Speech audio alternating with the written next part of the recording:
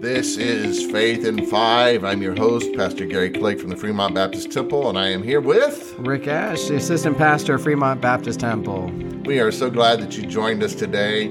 Rick, do you have anything in your past that you just really regret? I'm not asking you to tell me what it is. Just okay, good. I was going to say yes, but I'm not comfortable sharing it with everybody.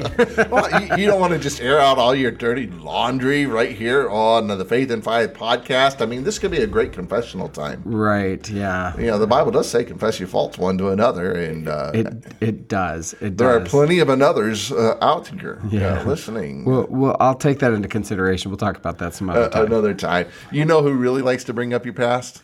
You. No, sorry. Thanks. I really appreciate that. And it's the devil. Yes. I mean, the devil loves to give you guilt. Now, understand there's a difference between guilt and conviction of the Holy Spirit. Right. See, the reason the Holy Spirit brings conviction into our lives is so that we can confess it to God and get that forgiveness and start fresh and start anew. You know, and I love that scripture that says that God separates us from our sins as far as the east is from the west. Yes. East and west never meet up. North and south understand. do at both poles, but east and west never do. But the Bible tells us that Satan is the accuser of the brethren. In fact, that's in Revelation chapter 12, verse 10.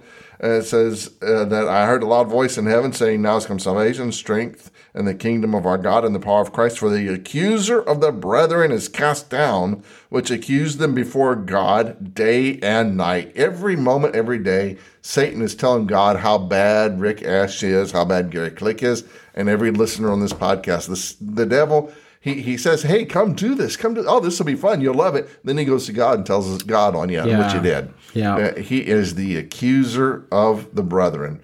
But I like this. I saw somebody said this one time. You know, most of the things that I like to share are things I've heard from someone else. It's not all original, Sure, but right. it's affected me.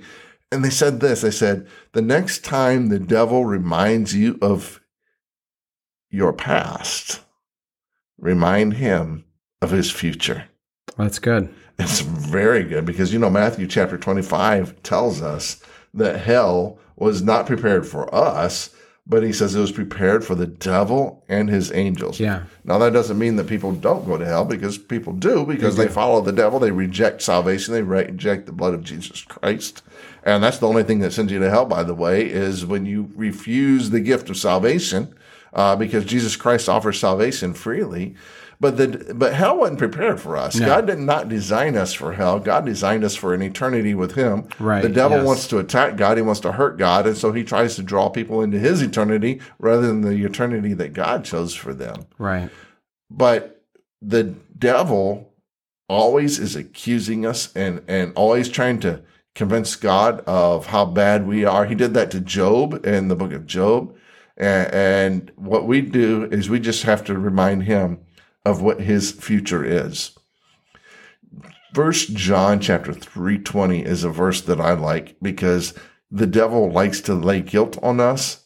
But can you read that? Do you have that for me? 1 John 3:20? Yeah, I got that.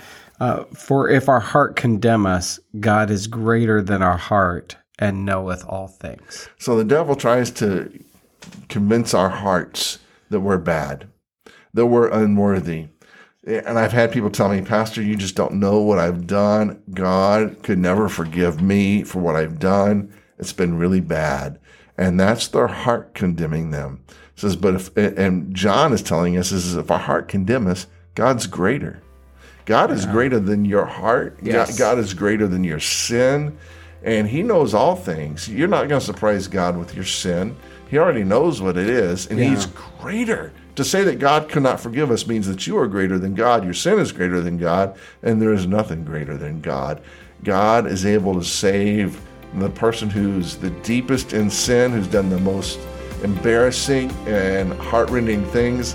God's grace is greater. That's good. That's good. And so you remember that. You look to the Lord. Remember God's grace. God's grace is greater than all of our sin. There's a wonderful song about that. But our time is up. So remember to subscribe at your favorite podcast provider and visit us at Yes, faithin5.org.